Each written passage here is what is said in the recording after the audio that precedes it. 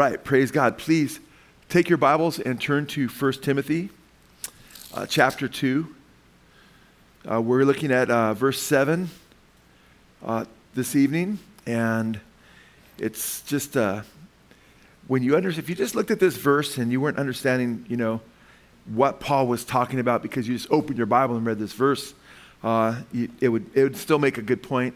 But when you understand it in its context, it just has so much meaning. And first we'll just look at the verse, because this is the verse we're on.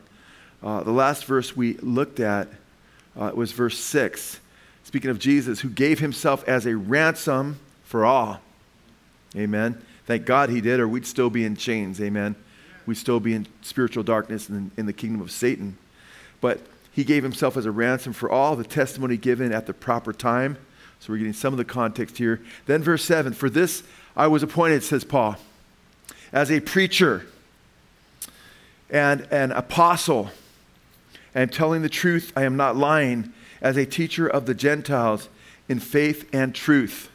So just in that verse alone, we did read verse 6, and we've studied that. We've actually had, I think, a few different weeks on verse 6, 2 or 3 at least. And he says, for this I was appointed. Paul was appointed.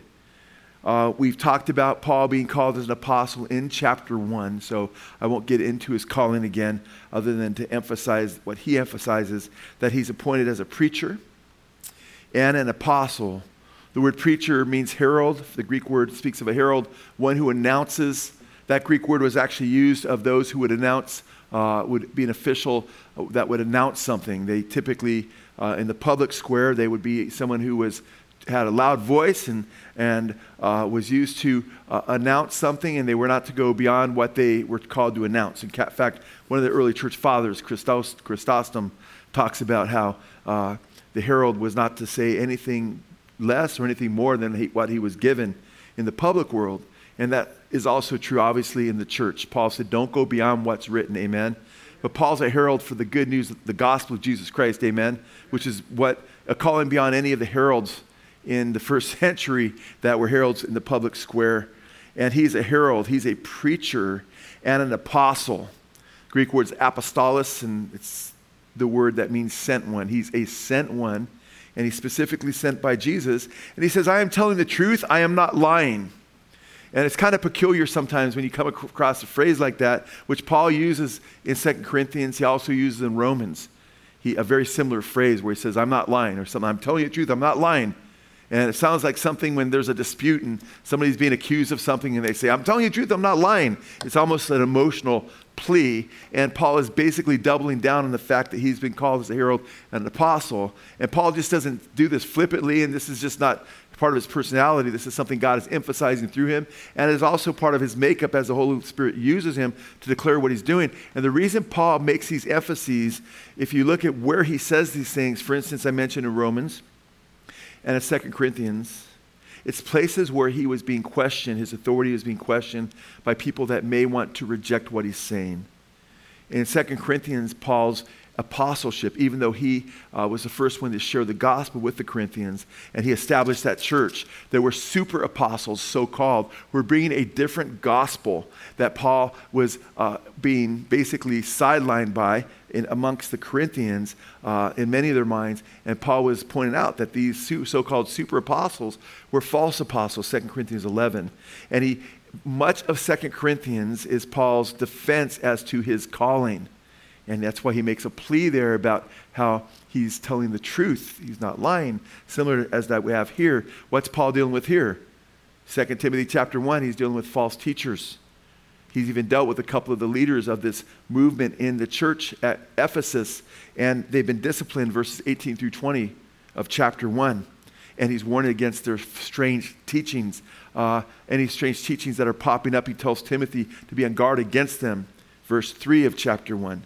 And he warns that these teachers have this very exclusivistic teaching, Judaism. They're teaching they claim to be teachers of the law, but they themselves do not understand it, and so forth. So Paul is again emphasizing that, hey, because he knows that he'll probably be challenged by these false teachers. And again, he's emphasizing his calling.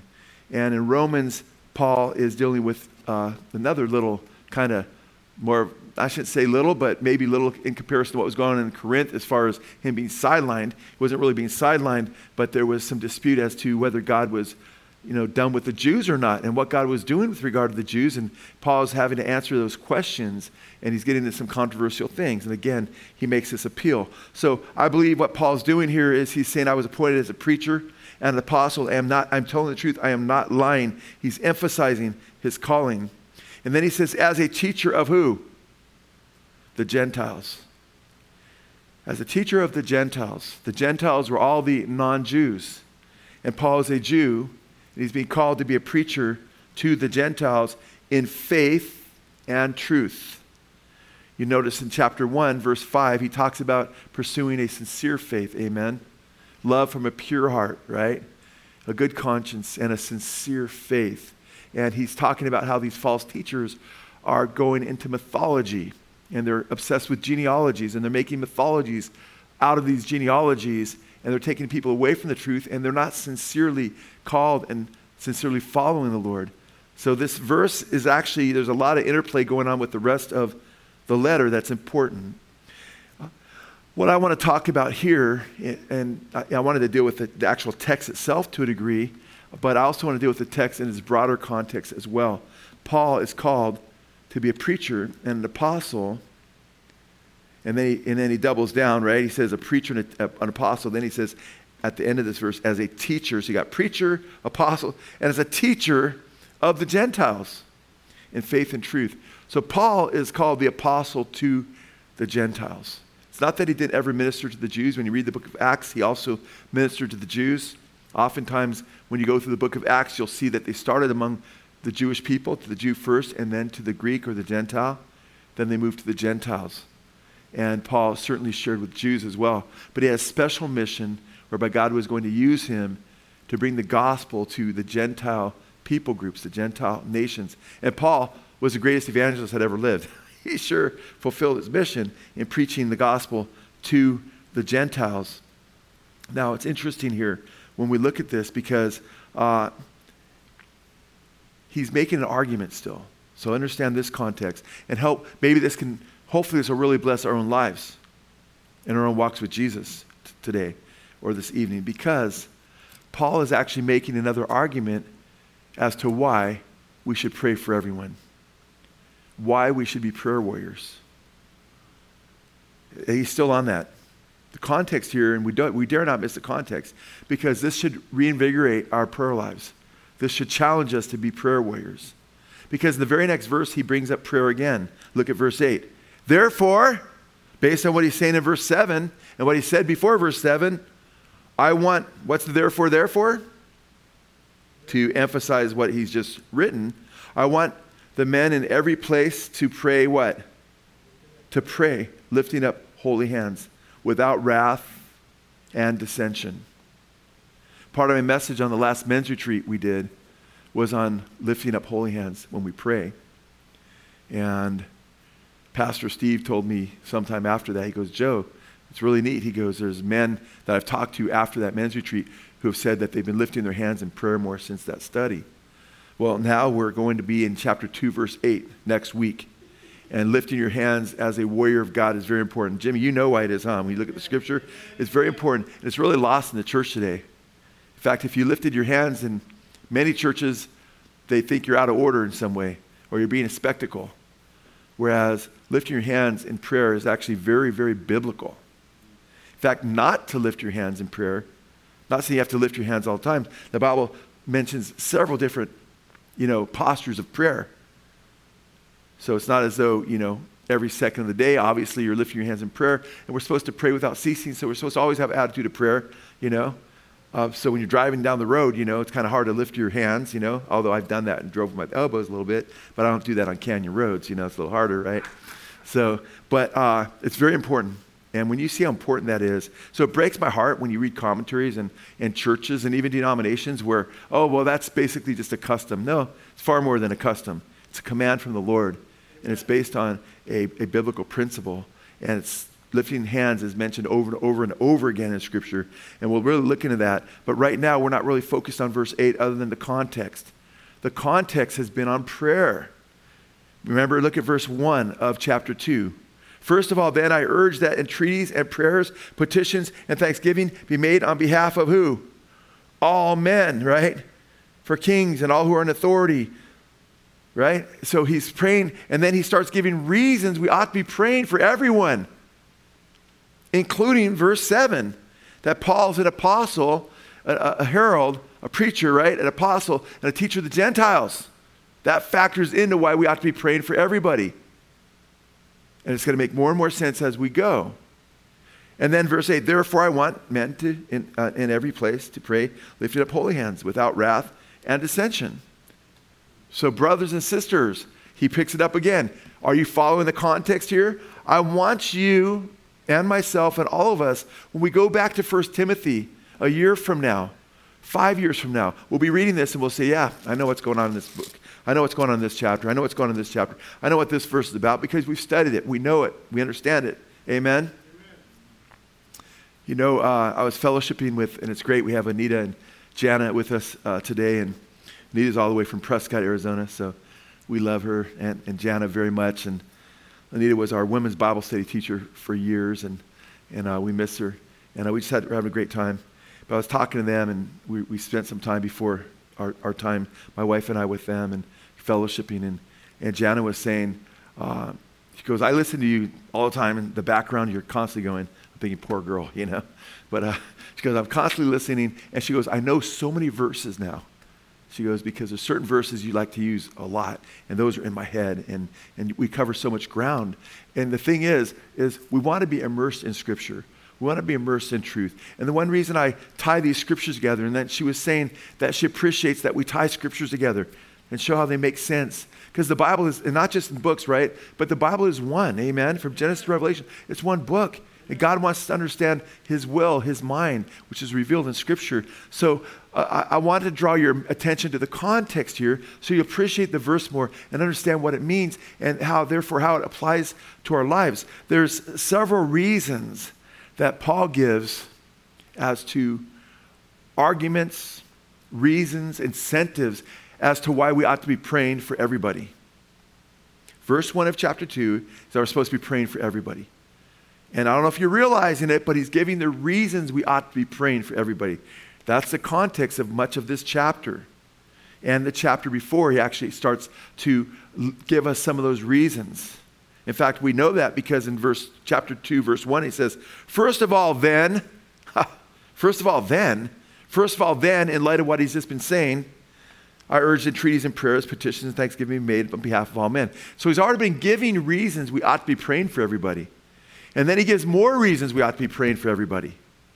If you're not praying for everybody, behold, many of these reasons Paul gives, please behold them all. And let them convict you and let them encourage you to be a prayer warrior for the Lord and be a person of prayer. We're only here a short time, and we need to stay in contact with our Heavenly Father and fulfill His will. And a lot of things don't happen because we don't pray. The Bible says you have not because you ask not. Amen. And the prayer of a righteous man availeth much. Amen. The effectual prayer of a righteous man availeth much. And we need to be praying. There's going to be so much fruit in our lives. So much fruit in your family, in our fellowship, in the people that we know. If we pray more, you know. And maybe you're saying, but I'm praying, I'm seeking the Lord. And so what? Praise God, that's good. Then you're in a good place. You're like, man, I try to pray. I need to pray more. That's good. You need to pray more. We need to do that. We never pray enough, you know. I don't think I've ever been in a place where somebody, if they ask me about my prayer life, I say, oh, it's perfect. It's absolutely perfect. I always feel like I need to pray more. You ever feel that way? And even when I'm doing good, and I think by the grace of God throughout my Christian walk, I've had a pretty good prayer life, but I think, you know what? There's times where I'm like praying a lot more, it seems like. I've been praising God because in the last years of my life, I think I've been more steady in prayer than the first years of my life. But at the same time, I always feel like I need to pray more, you know? I need to seek the Lord more, cry out to Him more. Now, it's interesting, and these reasons really helped incentivize me in my prayer life. And by the way, I'm just going to be honest with you. When I was going through 1 Timothy and I was getting ready to go through this, I didn't realize how much I'd be emphasizing prayer at this juncture of the book. Because I'm like, wow, This is really all about importance of praying for everyone. Now, one commentary I have, I think it's William Mounts, he mentions that there's 3 reasons arguments Paul gives us that we ought to pray. And he's a really good scholar. In fact, I mentioned recently, he's a Reformed guy, and he's one of the top Greek scholars and so forth. And then by the time I got done reading his section, I was checking out his commentary. Then he had 4 reasons. I'm like, he started with 3, and then I don't know if he lost track, and he said the 4th reason. I'm like, oh, he's got, in his mind, there's 4. But I believe there's more than 4. I believe there's actually 10 reasons he gives us to pray here for everyone. Because as I go through the text, and I'm still living in chapter 1 with the context here, I'm like, no, he's giving more than 3 or 4 reasons. He's given us, I see at least 10 reasons. You could debate a couple of them, maybe whether they're reasons or not, but implicitly I believe they are. But let's check it out, okay? I think one reason he gives us to pray, and that's why should we pray for everybody? When Paul says, first of all then, that entreaties and prayers and petitions and thanksgiving be made on behalf of all men. Then, meaning what? Based on what he's just written, what's some things he's written in the past in chapter 1 that would give us would incentivize us to pray? One thing is in 1 Timothy 1:15, a few verses earlier, where he says, what? That's a trustworthy saying, deserving full acceptance, that Christ Jesus came into the world to save who? Sinners. That's one reason we should be praying, because the very reason Jesus was incarnated and that God became a man was to what? Save sinners. Does anybody know any sinners that you could pray for? Anybody have any workmates that might qualify as sinners? Anybody have any friends or neighbors that might qualify as sinners? Anybody have any family members that might qualify as sinners? The Bible says, Romans 3:23, all have what? Sin and come short of the glory of God. Amen? And the wages of sin is death. That's why they need prayer, man. The wages of their sin is death. And everyone's sinned. There's none that is righteous. No, not one. All have sinned. Amen? And we ought to be praying because he came to save sinners. Amen? That's number 1 on my list. He came to pray sinners, he came to save sinners. Therefore, I should be praying for everyone. Amen? Number 2 is Paul calls himself the chief of sinners. That's another reason. Number 2, the second reason I should pray for everyone is, guess what? God's interested in even saving the worst of sinners. Amen? And that was my point before, is we might leave the worst of sinners off our prayer list, right? You must say, that's the tendency of some Christians. Do you pray for people that are your enemies? Jesus said, pray for your enemies. Pray for those who persecute you and insult you and mistreat you, and you'll have reward in heaven. Do you pray for those who are the hardest to pray for because they're antagonistic toward you? They're mean-spirited. They don't care about what's right. They're antagonistic. They're self-centered. They live for themselves. They're not grateful for what you've done in their lives or any way you've tried to help them, and they're hard to pray for. Well, they need prayer the most, because those kinds of people are on a grease pole to hell. People that just live for themselves and are parasitical, hard to pray for at times. Those are the people that need the most prayers, man, because they're going to have the worst judgment too.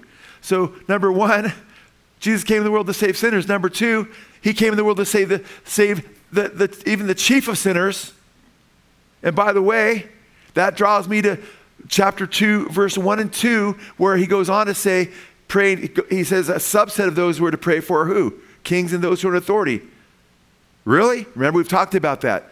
Who was ruling when Paul was writing 1st and 2nd Timothy? Nero, one of those wicked men who ever lived.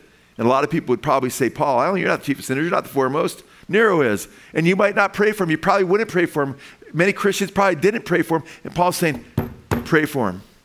Why? Number 1, he came to save sinners. Number 2, I'm the worst sinner.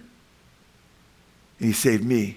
And number 3, Paul goes on to say, the reason he saved me, he states this, and we could read all the verses, but then I won't get to the other stuff I want to get to. But if you go on to read verses 15 and 16, Paul says he saved me that others would know who would come to Jesus in the future, that they would also be accepted. Amen?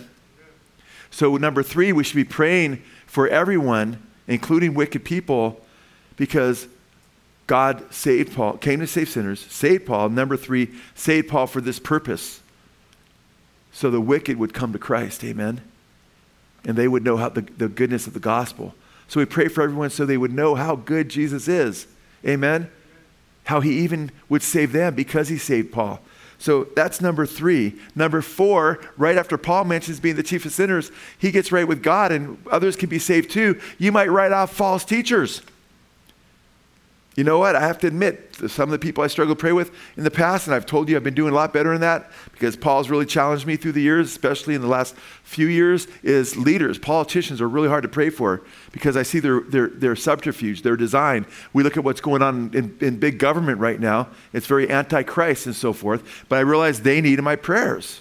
But guess who Paul mentions before he even mentions kings and those who are in authority? He mentions false teachers like Hymenaeus and Alexander in verses 18 through 20, who Paul handed over to Satan that they might what? Right? They be taught not to blaspheme, that they might learn not to blaspheme. God wants them to learn a lesson so they can come back. The purpose of church discipline is not to damn people.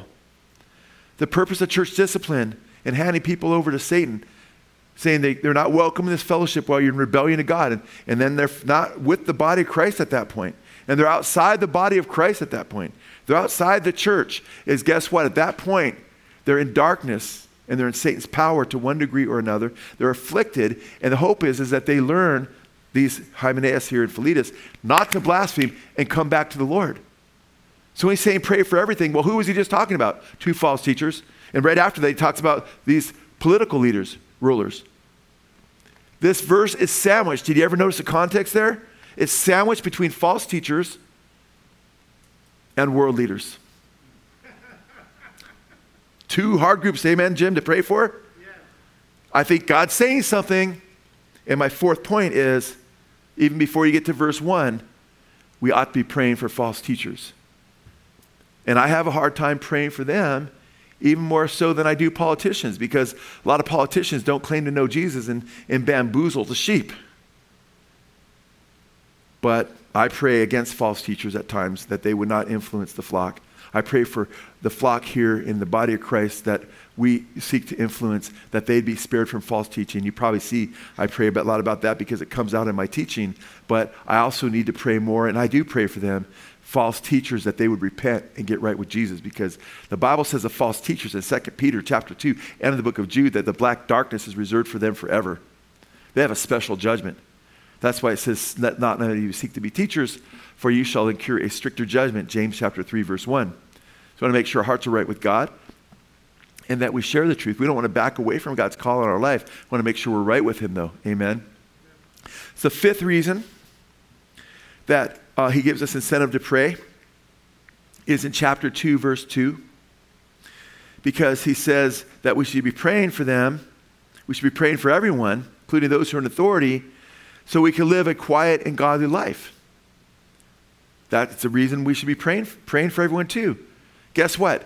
You having a quiet and godly life and not having overriding persecution at times, sometimes is the difference from whether you've been praying or not. And we know God uses persecution. The gospel still spreads under persecution. And in many ways, it's the seed of the church. But sometimes persecution keeps the gospel from going anywhere like it does in certain Muslim countries. So God wants us to pray that we can have a quiet and peaceful life so we can share the gospel, amen? And so people can behold your witness, my witness, our witness, and come to Christ. Are you with me? Amen. That's a 5th reason that he incentivizes us to pray. A 6th reason he incentivizes us to pray is he says, this is, in verse 3, he says, this is good and acceptable in the sight of God our Savior. Because it's good. God wants you to do it, and it's acceptable. Man, you're in the will of God when you're praying for people to be saved, to know Jesus. And then you living a quiet and peaceful life is beautiful in God's sight. It's a good thing. So that's a 6th reason we ought to be praying. And a 7th reason we ought to be praying for everyone. Praying for everyone, not just yourself. Lord, I lay myself down to sleep, and should I wake, or should you come before I wake, or, not just prayers for ourselves. It's so easy to pray for ourselves when we're going through things. But we should be praying. Try to be disciplined to pray for the lost. I really encourage you to do that. Be disciplined to pray for other people. Pray for your brothers and sisters. The Bible says pray for all the saints. In Ephesians chapter 6, pray for all the saints. And it says it more than once. You're supposed to be praying for your brothers and sisters in Christ and make that part of your prayer life. Father, strengthen Blessed Hope Chapel. You know how many times? Probably not enough. But I've said, Lord, bless Blessed Hope Chapel. Bless my brothers and sisters in Christ. That's one of my prayers. You should be praying. That should be part of the fellowship. Yourself, your fellowship, your brothers and sisters in Christ, your family members, the children in the church, the marriages in the church. These are all things we ought to be praying for. Amen? Very, very important. So the sixth reason is it's good and acceptable. The seventh reason is, well, verse 4. Seventh reason we ought to be praying for everyone, including those who are in authority and people like Nero, is because God desires, in verse 4, what does it say? That all would be saved, amen, and come to the knowledge of the truth. We should be praying that all would be, we should be praying for everyone because God desires that all would be saved and come to the knowledge of the truth, amen? It's another reason. That's God's heart. He wants everyone to be saved. Talk to me about it. Ask me. It's an interesting thing that he gives us a privilege to be, partners with him in his will. That's number 7.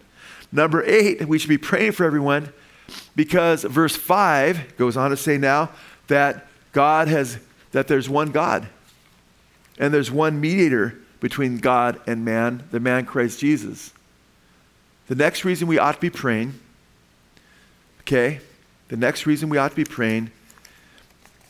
is because verse 5, there's one God and one mediator between God and man, the man Christ Jesus. What's the purpose of that verse? Because God became a man, and therefore he's the perfect mediator as the God-man between humanity, because he's a man, and he represents humanity as the second Adam, represents the whole human race, dies for the human race, and he also represents God to man. He represents man to God and God to man. It's a blow mind. And what's really interesting about verse 5 is Paul takes the great Shema of Israel. The Shema of Israel was 6 words long. In English, it's "Hear, O Israel, the Lord your God," the Lord our God, by the way. And that's even more important that I get that right. "Hear, O Israel," talking to Israel, "the Lord our God, the Lord is one." You say, that's not 6 words. Well, in Hebrew, it's 6 words. Shema Yisrael Adonai Eloheinu Adonai Akkad. Okay? And I'm not really good with the Hebrew, with my throat. I can't get the throat thing down, I got enough German in me where you think I'd get that down, but I think it's a little different with the Hebrew. But Shema Yisrael Adonai Eloheinu, and then Adonai Akkad. Lord your God is one. Now, this is a play on the Shema. Paul takes the Shema, which is directed to Israel. "Hear, O Israel, the Lord your God." Lord is what? Akkad, one. Israel, your God. Here he says, not just Israel. There's one mediator between God and man. Man now, humanity, right? The man Christ Jesus. Moses was the mediator for Israel, amen? Jesus is the mediator for all of humanity. Anybody can be saved through him, amen? So that's another reason he gives us incentivizes us to pray for everyone, amen? Because Christ, he doesn't only will that all would be saved, but he's the one mediator for everyone who can save everyone and represent them to God if they but come to him. And he expands. He doesn't just say Israel here, he expands it to be for all people, which I think is just absolutely beautiful. And it's interesting because many scholars believe, we don't know though, that verses 5 and 6 was a creed in the early church. Timothy is one of the early letters written in the church period.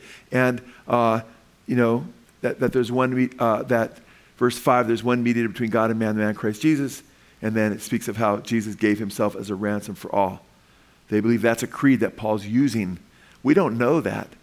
Now, it certainly became a part of a lot of creeds, and the first time we have it in history is right here. So maybe God intended it to be a creed. I think it's the safest answer because it became a creed. And God does want us to focus on these types of verses. Amen? So we have 8 reasons right there. And then the 9th reason is verse 6, which I just alluded to. It says of Christ that he gave himself as what? A ransom for all, the testimony given at the proper time. Another reason we should be praying for everybody, the ninth reason, is because Jesus Christ gave himself as a ransom for everybody. Amen? Amen. Praise God. Are these very important reasons? Do these 9 reasons we've looked at so far encourage you to want to pray for everybody? Amen. They ought to. Our minds are supposed to be renewed, right, by the Holy Spirit and by the teaching of Scripture. So allow these Scriptures to sink into your heart and say, wow, I should be praying for everyone because God wants all to be saved, because Christ gave himself a ransom for all, because Jesus is a mediator for all humanity, right, between God and man, right? And all these other reasons we just talked about, because he came to save sinners, even the worst of sinners.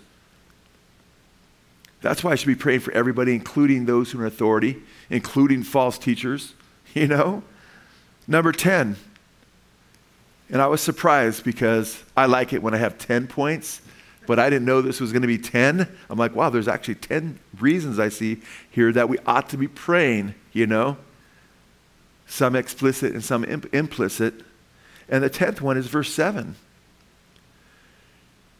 Because Paul says, for this I was appointed a preacher and an apostle. I'm telling the truth, I am not lying. As a teacher of the Gentiles in faith and truth. We ought to be praying for everyone because God's called Paul and all of us to one degree or another to evangelize the Gentile world. Amen? Amen. That's why we have to be praying for everybody.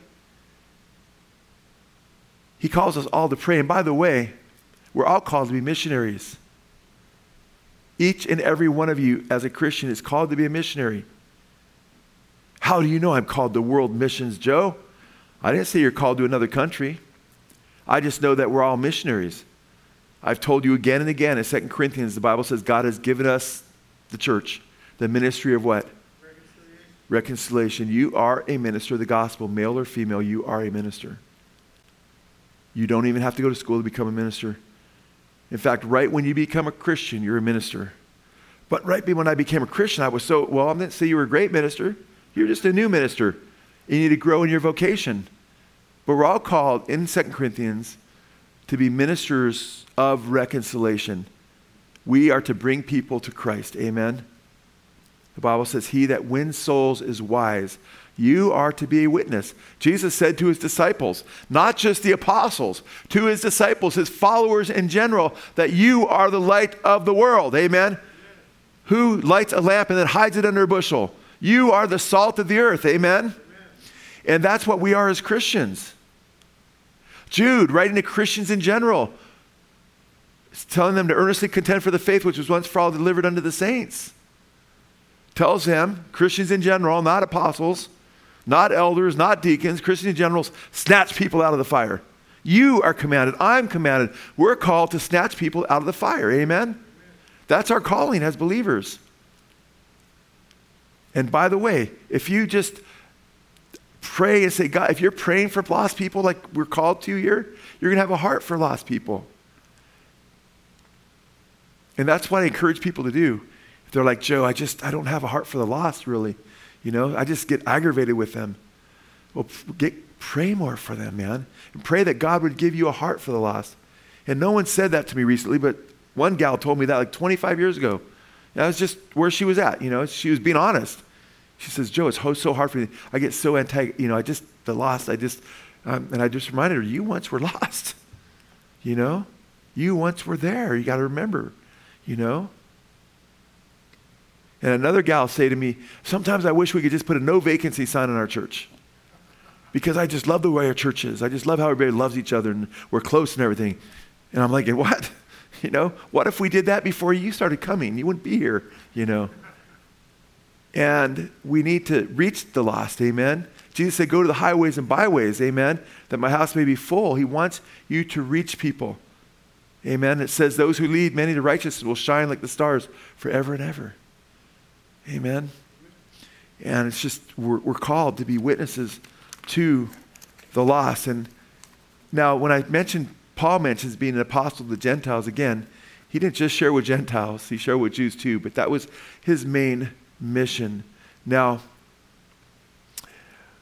this is very important because you have to understand how radical this is in light of what was going on in the first century. it was really hard for Jews to break away from the prejudicial thoughts that salvation was only of the Jews. Certainly salvation was of the Jews. Jesus said that, right?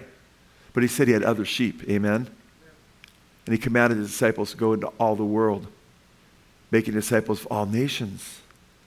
But for the Jewish mindset, it was so hard because they would say things like in their prayers, thank you, God, that I'm not a woman, a dog, or a Gentile, And they scorned the Gentiles. And many Jews felt they were better than the Gentiles, not recognizing that any salvation that they could experience was purely of God's grace.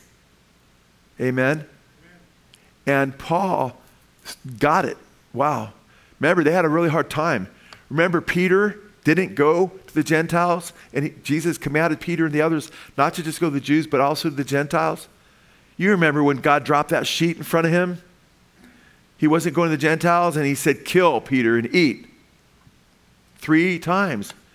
Crawdads and shrimp and lobster and pork chops and all this food that Pete went. I don't know what was all there, but it probably a pretty good buffet of food because Peter said, I can't eat. I haven't eaten anything clean since I was a kid. I'm totally kosher. Jesus drops this, kill and eat, right? Second time. A third time, he tells Peter on the third time, to kill and eat, and don't call unclean what I've called clean. Amen? And the Lord was using that as an illustration that if he can clean food, that's considered unclean, and make it clean. And he can, because in Mark chapter 7, it says when some of the Jewish leaders were condemning Jesus because his disciples were eating with unclean hands, Jesus said, it's not what goes into the body that defiles man, that which comes out of the heart, right? And Mark says to us by the Holy Spirit, by saying this, Jesus was declaring all foods clean. There's other scriptures that I can mention as well, but that one right there is enough, right? Is that you're not under these dietary laws where you can't eat lobster and shrimp and crawdad and bacon, and it's not necessarily really good for you, some of that fish, right? Because of, nitrates and stuff in the bacon if you eat too much of it. But there's a lot of yummy food you're allowed to eat now. But the good news is that's also a wonderful picture. Next time you're eating bacon or a piece of shrimp, think about, everything's a picture to me, man. And when the more you say the Bible, it's like God's always reminding you, wow, Jesus died for the non-believers. He died for everybody, including the Gentiles. He can make anyone clean, amen? And I think it's important that we understand that was always God's plan. The Jews got this twisted mindset that salvation was just for them. Everybody else would pretty much go to hell, some of them thought, and only the Jews would be saved. And then very scarcely would a Jew be saved. In a lot of their mindsets, some of them felt if only 2 people be saved, it'll be a scribe and a Pharisee. But Jesus said, unless your righteousness surpasses that of the scribes and Pharisees, you'll by no means enter the kingdom of heaven. Whoa! Nobody, they said, if only 2 people make it, they'll make it. Jesus says, your righteousness got to exceed their righteousness. How can that happen? None of us are saved on our own righteousness, amen? Amen. We're only saved through the righteousness of Christ, amen? Our faith is in the gospel and what he did for us. And we're saved by grace through faith in him and what he did on the cross, his faithfulness. Now, it's interesting. The scripture, though, from the very beginning, never said salvation was only for the Jews. That was a misunderstanding, and that was something that just became ingrained in the culture, and they forgot or neglected or just ignored that God had a plan for the entire world, and his plan was for all the nations, that people would be saved out of all the nations. And we know that from the very get-go, right? All the way back, you guys, in Genesis chapter 12, the first book of the Bible, when God calls Abraham very early in Genesis chapter 12, what does God say to him? They say, Abraham, I want you to go to the land of Canaan, and guess what? I'm going to bless you, and I'm going to bless just your posterity, just the Jewish people, and you guys are going to have a heavenly life, and I'm going to damn everybody else. Was that his plan? No, we read from the beginning in Genesis 12, 1-3. The Lord said to Abraham, go from your country, your people, and your father's household to the land I will show you. I will make you a great nation. And he did. That prophecy was fulfilled in Israel. And I will bless you, and I will make your name great. And he did. Everybody knows the name of Abraham. And you will be a blessing. And he was. In fact, the blessings of Abraham have come to you and me. These are all prophecies fulfilled. But then listen to verse 3. I will bless those who bless you, and he has, and whoever curses you, I will curse.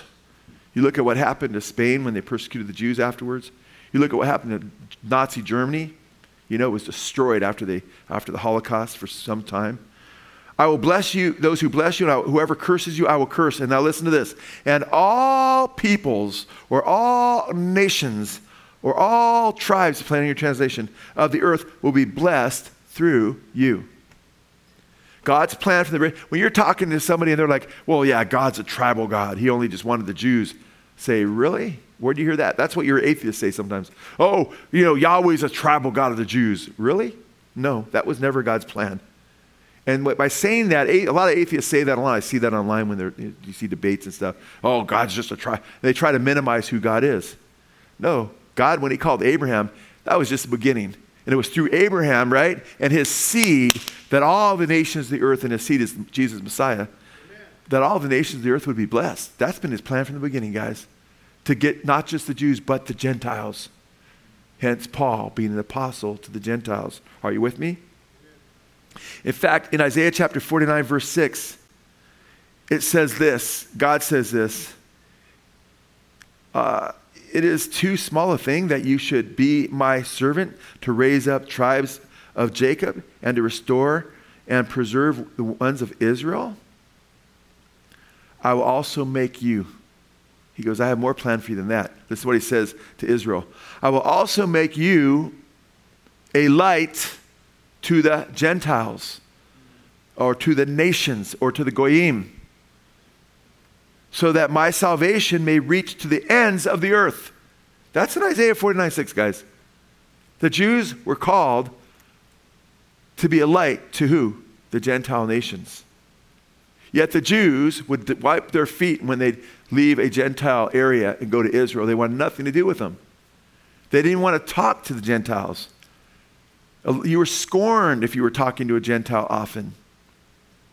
You couldn't eat with them and so forth. There were a lot of extra biblical Jewish laws that prevented them from being a light to the Gentiles in many ways. Paul understood this scripture. He's, after all, a Gentile. He's called as a Jew to be a light to the Gentiles. And Paul quotes that scripture from Isaiah chapter 49, verse 6, in Acts chapter 13, verse 47, right after he ministered to the Jews, many of which rejected the gospel at that point. Then he says this. He quotes the scripture in chapter 13, verse 47 of Acts. I have made you a light to the Gentiles that you may bring salvation to the ends of the earth. And Paul says that in the context that we must turn now to the Gentiles. So Paul knew the scripture, and he was fulfilling it in his calling. Now, God had revealed long ago that in the Old Testament, that he had planned on saving the Gentiles. He sketched it out. It wasn't super clear what his plan was, but that the Messiah was coming and that the Messiah would be for all nations, and that God would also save Gentiles.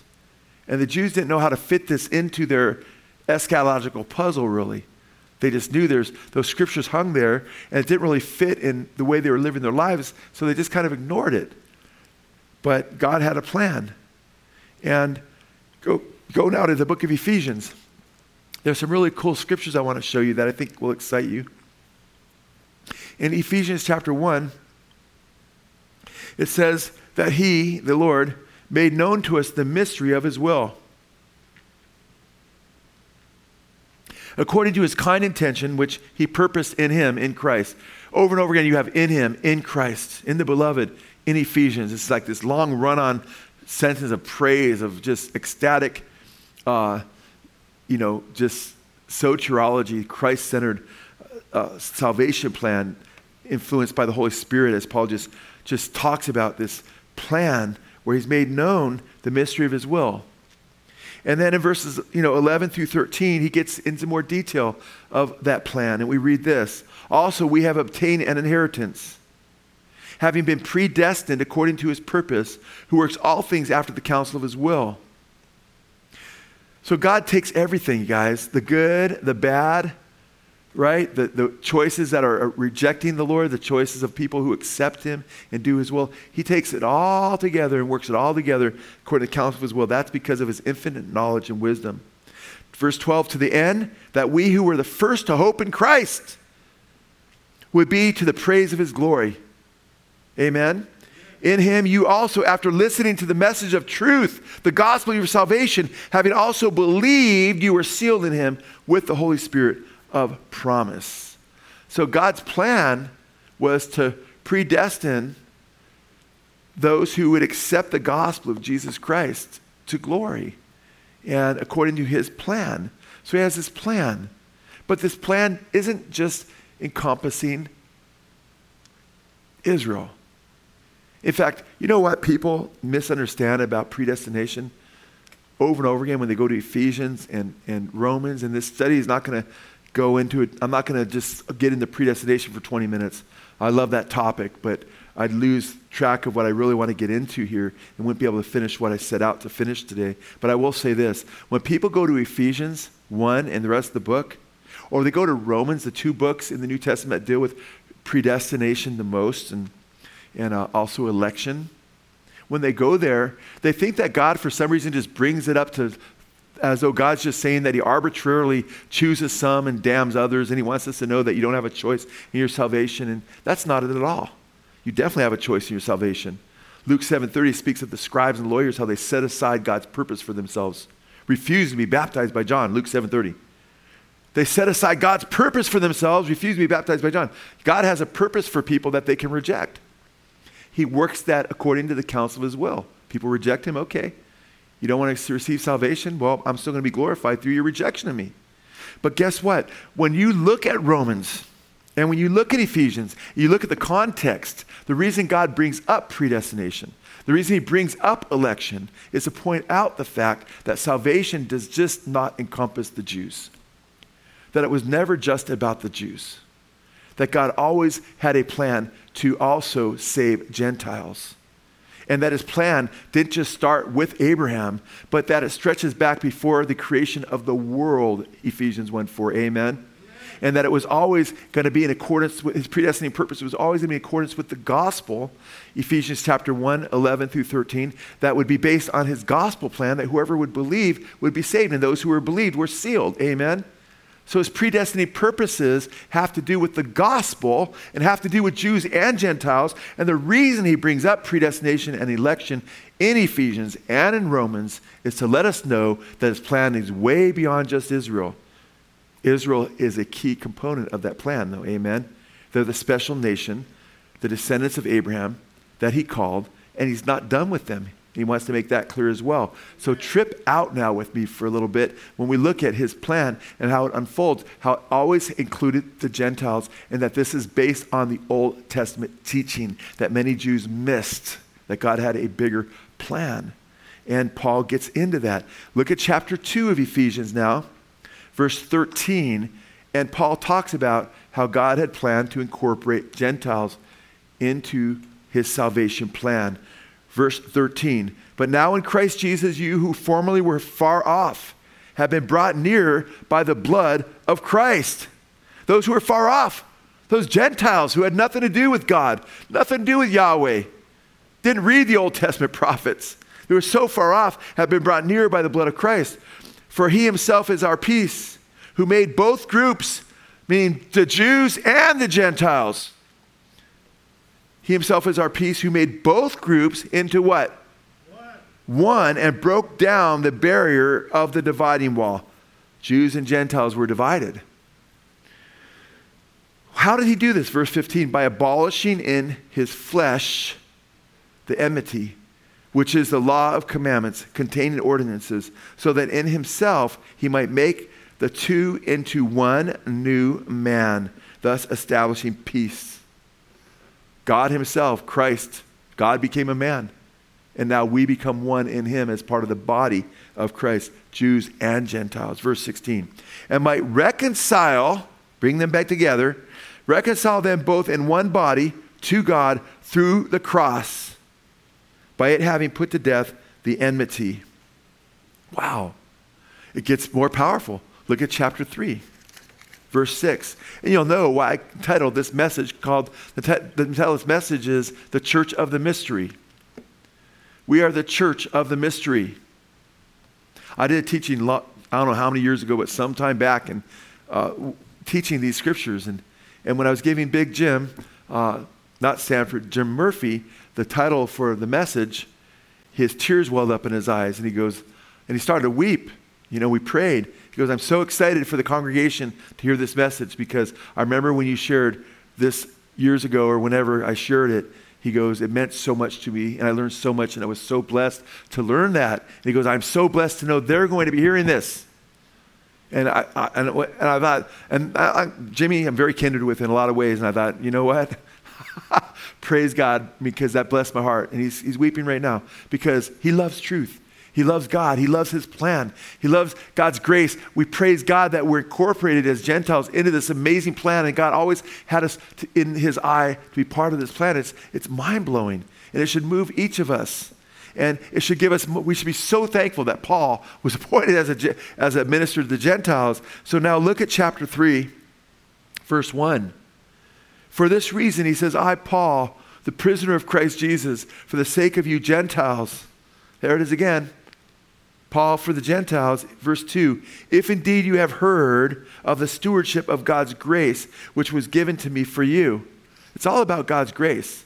You could never be saved through the law. The Jews couldn't be saved through the law of Moses. That was a tutor to lead them to the knowledge that they could not be saved by doing good, because they were lawbreakers. They needed to be saved by God's grace. And Paul calls the stewardship that he has as a stewardship of grace, because God wants to incorporate the Gentiles too. Verse 3, that by revelation, notice that word revelation, that by revelation there was made known to me the mystery, as I wrote before in brief. What mystery, Paul, was made known to you by way of revelation?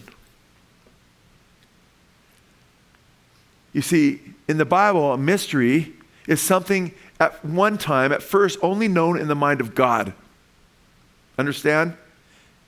And it's only known in the mind of God.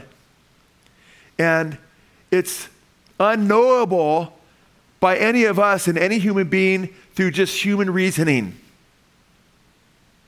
And the only way it's made known is by God through his Spirit, making it known through revelation, by revealing it to us through the apostles and through the prophets.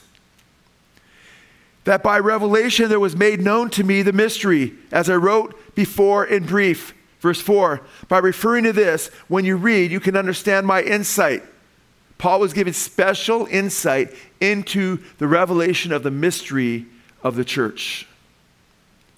By referring to this, when you read, you can understand my insight into the mystery of Christ. Because the church is wrapped up in Christ, as the body of Christ. Which in other generations, now this is interesting, verse 5. In other generations was what? Not made known to the sons of men, as it has now been revealed to his holy apostles and prophets in the Spirit. So there's something really heavy going on here. It wasn't made known in past generations to the sons of men. Now, it doesn't say it wasn't made known, period, at all. There was nothing about it said. And you'll see why I say that in a minute. He says it wasn't made known to the sons of men in past generations, right? As it has now, as it has been revealed to his holy apostles and prophets in the Spirit. You're going to see in a little bit that in the Old Testament, there was revelation about it, but there was not understanding. Revelation that was given about the future that the prophets really didn't really understand. So it wasn't really made known to them, as it is now through the current apostles and prophets of the church. Okay? And that is that the gospel of salvation would be spread beyond the Jewish people and not limited to the Jewish people, but would encompass all nations, all peoples of the world would be gathered, people from every nation, not every person, but people from every nation into the kingdom of God through Christ. Look at verse 6. What is the mystery, guys? What is the mystery? Verse 6 states it. To be specific, Paul states, he's being specific here, that the Gentiles are fellow heirs and fellow members of what? The body. Amen. Can you say amen? Amen. That we're incorporated as part of the body. And the Jews, keep in mind, they didn't even understand that they would be part of the body of Messiah. You understand what I'm saying? Amen.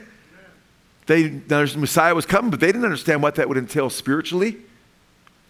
To be specific, he tells us what the mystery is. To be specific, that the Gentiles are fellow heirs and fellow members of the body and fellow partakers of the promise in Christ Jesus through the gospel.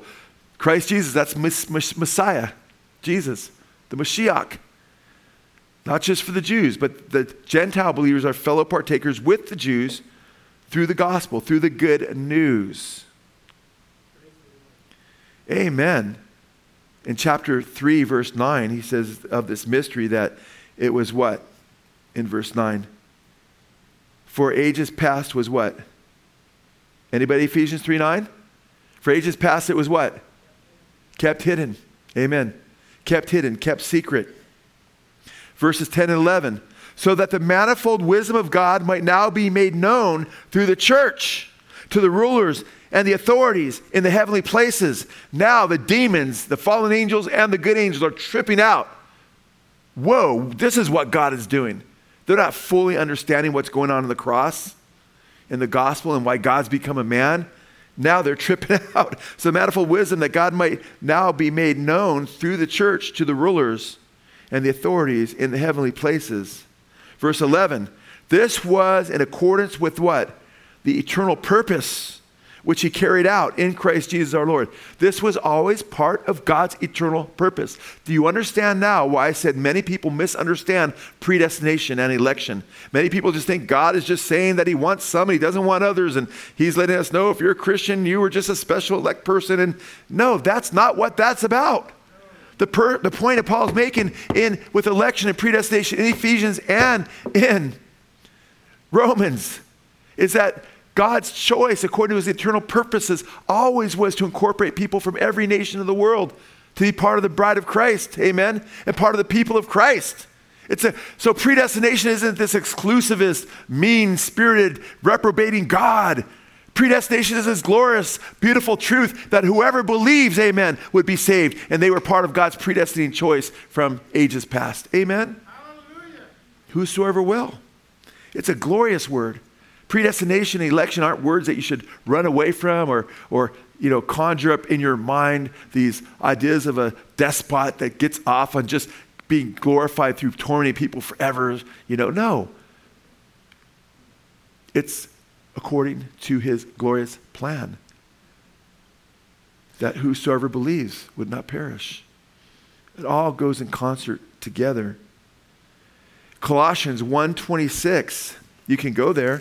If you want, you don't have to. Keep your finger in Ephesians if you got a Bible and you're not using an app.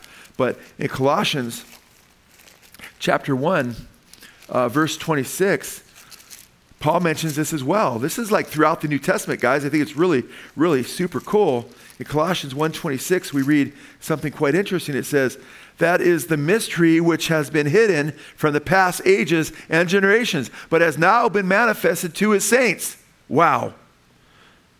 Verse 27, to whom he willed to make known what is the riches of the glory of this mystery among the Gentiles, which is Christ in you, the hope of glory. This mystery is not just about Gentiles and Jews being united together and becoming one, and the gospel being for everybody, but it also has to do with our union with Jesus, amen? That we're one in Christ with Jews and Gentiles, and we're all fellow believers as brothers and sisters in Christ, and part of his body forever, and that we belong to Christ. He is the head, and that we're part of his spiritual body, Christ in us, the hope of glory. This stuff is just too beautiful.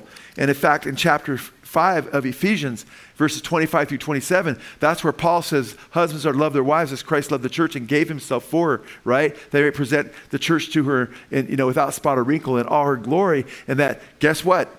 The husbands and wives respecting the husbands and so forth, that's a picture of this union between Christ and his people. The two become one flesh. Guess what? We as a church are one with Christ and part of his body forever. And marriage is a picture of that. God ordained marriage as a picture of his plan of the mystery from ages past. In fact, Paul goes on to say in Ephesians 5:30 through 32, because we are members of his body. We are members of Christ's body spiritually. For this reason, man shall leave his father and mother and shall be joined to his wife, that the two shall become one flesh. This mystery, this mysterion, is mega in the Greek, mega. This mysterion is mega, or this mysterion is great, but I am speaking with reference to Christ and the church. The church is called the church of the mystery. And it tells so much beauty, it's just a blow mind. Now go to the book of Romans. Go to the book of Romans. You'll see the same thing going on here. And you'll say, wow, where did all these verses come from on this subject? You know, they're not just one here and one there. They're all over the place in the New Testament. Paul describes himself as a bondservant of Christ Jesus, and he's called as an apostle, set apart for the gospel of God. Amen? Which he promised beforehand through his prophets in the Holy Scriptures. Notice God had promised beforehand, right, that this would take place, the gospel of God, through the Holy Scriptures, through the prophets. So it's in the Old Testament, but it's revealed in the New Testament. Amen. So somehow it's in the Old Testament, but it's hidden, but it's fully revealed in the New Testament. What's going on here? Is there a contradiction? Absolutely not. Hold on, you'll see, you'll understand this. In fact, he talks about how he was promised beforehand through which God promised beforehand through his prophets in the Holy Scriptures concerning, verse 3, his son, who was born of a descendant of David, according to the flesh. This is all prophetic, because he's going to be the seed of Abraham, through which all the nations will be blessed. Amen. Verse 4. Who was declared the Son of God with power by the resurrection from the dead, according to the Spirit of holiness, Jesus Christ our Lord. Now look at verse 5. Through whom we have received grace and apostleship to bring about the what? Obedience of faith among who? Gentiles. All the Gentiles for his name's sake. What does he want to bring about? The obedience of faith. Paul wants to use Paul and others for the gospel to spread throughout the nations, so people will come to faith in Christ and they'll obey him through faith. Amen. And he'll have an obedient people that'll be obedient to the faith. Now it's interesting, without going too in depth before I get to a couple other scriptures I want you to actually read, it's important for you to understand that the Jews were wondering, wait a minute, we're God's chosen people. What happened? Messiah came, you're saying, Paul? And all the other Jewish believers and Gentile believers, and now he's moved on to the Gentiles? What about us? We're part of God's, we're the children of Abraham. And Paul is letting them know that God had always promised to bring the Gentiles into his gospel plan, just like in Ephesians. He hasn't forgotten the Jews. He hasn't forgotten Israel. Israel's still part of his plan, part of his grand plan at that. But he's letting them know in chapters 9 through 11 that God has purposes to glorify himself, and that all those who love God and are called according to his purpose, right? They works all things together for the good for them. And him who he foreknew, who are they? Those that love God. You know who's going to love him? He's going to respond to the gospel. He's going to predestine to be conformed to the image of his son. Amen. And bring him to glory. So Paul goes through this, and he points out to the Jews that he always had a plan when you read chapter 9 through 11 of Romans. And it's interesting because he states in Romans 11 that God's plan incorporates both Gentiles and Jews, and that Israel, as Paul says in chapter 11, has experienced a hardening in part until the full number of the Gentiles has come in. Romans 11, 25 through 27. So Israel is presently hardened against the Messiah. And God is using that to bring the Gentiles in. And he's bringing the Gentiles in, by the way, earlier in chapter 11, to cause the Jews to become jealous that he might win more of them. Amen? Amen? Amen. So Paul goes on to explain that after the last Gentile is saved and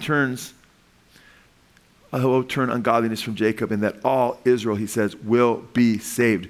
Verse 25 through 27. So God has not passed by the Gentiles. He's got a plan for him. And he's not thoroughly cut off Israel either. And even the Jews that were cut off as branches can be grafted back in if they don't continue in their unbelief. And after that, he says, all Israel will be saved. So this is all according to his predestining purposes. Now, we looked at the beginning of Romans chapter 1, verse 1 through 5. And we looked at verse 5 where it talks about he's been called as an apostle to the Gentiles, and he's supposed to bring the obedience, the faith to the nations. Look what you see at the end of Romans. It's like a bookend to really help you understand Paul's main purpose, which he mentions in verses 1 through 5 of chapter 1. Go to Romans chapter 16, the last chapter, the last few verses. Go to verse 25. He says, now to him, verse 25, now to him who is able to establish you by my gospel. Sometimes you say, why is it saying by my gospel? Will you ever read the gospel according to Matthew? In Matthew it says. Or the gospel according to Mark. In Mark, this is the gospel according to Paul. Romans, right? He's just giving you his understanding of the gospel that God's given him, which is the same gospel, but there's different nuances and emphases. He says, now to him who is able to establish you by my gospel and the proclamation of Jesus Christ according to the revelation of the what? Are you with me in 1625? The revelation of the what? Of the mystery hidden for long past ages past. Catch that? There it is, the mystery that was hidden in long ages past. It was kept secret in the Old Testament days, that is. And, well, when was it made known, Paul? When was it made known? Look at verse 26. But now, referring to the new covenant era, the coming of Christ, Messiah, Mashiach, amen, his incarnation, his perfect life, his death, burial, and resurrection, his ascension. But now, revealed and made known. Now check this out. It's revealed, but it's also made known through the what? Prophetic writings, by the command of the eternal God, so that all nations might what? Believe in what? Obey him. There we are, guys. No easy believism, by the way, there either. God wants obedience. Why do you call me Lord, Jesus says, and do not what I say? We preach faith, trust, and obey. Amen. Trust brings salvation. But if you're trusting him in your heart, you're going to obey. Amen. Because works are the evidence of your faith. Now it's interesting. Did you catch that? But now he's revealed and made known through how does he make it known? Through the prophetic writings, by the command of the eternal God, so that all nations might believe and obey him. Now, what does he mean? It's revealed through the prophetic writings. That's not going to be referring to the New Testament apostles and prophets. New Testament is just now being written. He's talking about the Old Testament writings. But then, wait, is there a contradiction here? I'm bringing that back up again. We know God doesn't contradict himself, so if something we don't understand, it's because we don't understand it. We see through a glass darkly. But wait a minute, it was hidden in ages past. It was hidden in the Old Testament days. Yet here, it's made known through the Old Testament prophets. Any contradiction? Absolutely not. Why? Because Paul was able to go to the Bereans and preach Jesus. Amen? And the Bereans would check out what Paul said, and it says the Bereans were considered more noble than those of Thessalonica, Acts chapter 17, verse 11, because they checked out they searched the scriptures daily to check out what Paul was saying, to see if what he was saying was true. Amen? How could they understand this gospel, this Messiah, and his death and resurrection for them, and so forth? Because Paul could prove it from the Old Testament scriptures. But wait a minute. It's incorporating, you're saying, the Gentiles too, and that's revealed in the Old Testament, but it was kept secret in the Old Testament. Is there a contradiction? No. Why? Because look at what Peter says about the Old Testament prophets in regard to what they said about Jesus. This is the answer. Okay? 1 Peter chapter 1, verses 9 and 10. Peter says, as to this salvation, the prophets who prophesied of the grace that would come to be made check it out. They prophesied of the grace that would come to you, made careful searches and inquiries. These prophets who received, the Bible says in 2 Peter chapter 1 that the prophets of old were moved along by the Holy Spirit as the Holy Spirit gave them utterance or spoke through them, wrote through them, really. And it says here that of this salvation, the prophets who prophesied of the grace that would come to you made careful searches and inquiries. Listen to this, verse 11. Seeking to know what person or time the Spirit of Christ within them was indicating as he predicted the sufferings of Christ and the glories to follow. They were trying to understand it. They were searching, what does this mean? Asking questions. But it wasn't until it was revealed when Christ came and died for our sins. Keep in mind, even Jesus' apostles, amen, his disciples didn't fully understand what was going on. Jesus said he's going to the cross. Peter said, may it never be. And Jesus said, get behind me, Satan. They didn't understand. They understood the Messiah was coming, but how were they expecting the Messiah to come? Based on the Old Testament prophets. As conquering king, not a suffering servant, right? They were expecting him to come as a conquering king to kick booty, man, whoop the Romans' rear ends, man, and then let us reign. Jesus, oh, you're not going to do that? Well, we don't want you then. Crucify him. They were saying, right, Hosanna's right before that. Days later, now it's saying, crucify him, because they don't want someone to die for their sins. They don't want to think about their sins. They want to think we're great. And guess what? Even the apostles were expecting him to be a conquering king at first, ignoring Isaiah 52 and 53 about the suffering servants and how the Son of Man would first suffer before he would be glorified. Are you with me? Do you understand?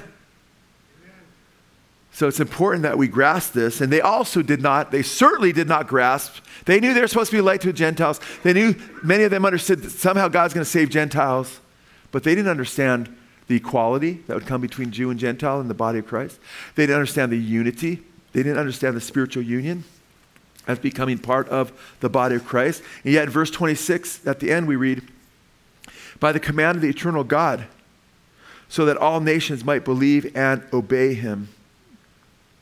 These are the marching orders for the church. Guys, for you and me, we're the body of Christ.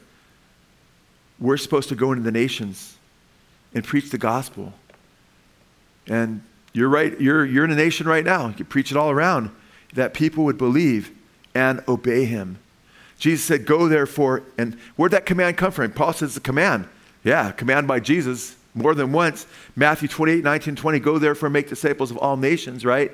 And he says, baptizing them in the name of the Father, Son, and the Holy Spirit, teaching them to observe all the things that have commanded you. And lo, I'm with you always, even to the end of the age. And in Luke chapter 24, verse 7, Jesus said to his disciples to go, right, to the nations, right? He says, what did he say? Preaching repentance for the forgiveness of sins, amen? And then he says that in his name, or to all nations, beginning from Jerusalem.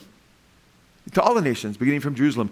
Then in Acts 1:8, he talks about the power of the Holy Spirit that will use the church, but you will receive power when the Holy Spirit has come upon you, and you shall be my witnesses both in Jerusalem and all Judea and Samaria, and even to the remotest parts of the earth. Wow. The Holy Spirit wants to use you. God's using people. He wants to use you.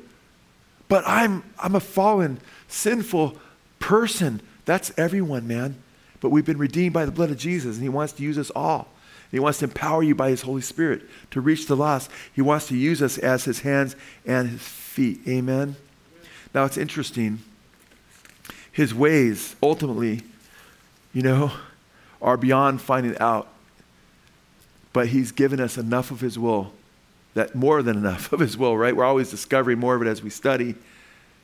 But while we can't understand every little step that he makes and every big step that he makes, we have enough to trust him. Amen? Because he revealed to us who he is. He's revealed his plan, his character. Amen? And he's brought us into becoming among the beloved. And verse 27 says to the only wise God, be glory forever through Jesus Christ. Amen. Man, he is such a wise God that he should have this plan. And this plan is called the mystery, to make all of us one in Christ. The church of the mystery. And look what Paul says in 1 Corinthians 15, 50 and 50 through 52. Now I say to you, brethren, that flesh and blood cannot inherit the kingdom of God, nor does the perishable inherit the imperishable. Behold, I tell you a mystery. We will not all sleep, but we will all, Jews and Gentiles, all part of the body of Christ, be changed in a moment, in the twinkling of an eye, at the last trumpet. At what trumpet? At the last trumpet. For the trumpet will sound, and the dead will be raised imperishable, and we shall be changed. Brothers and sisters, all, Jews and Gentiles, all believers, when Christ comes back, will be caught up to meet in the air, and will be changed at the last trumpet. All of us. And that's part of the mystery. Because now, literally, that mystery is being resolved radically as we get new bodies that are like his, and we become one with him. When? At what trumpet? Let's quickly go to the last trumpet in the book of Revelation, and we see that happen.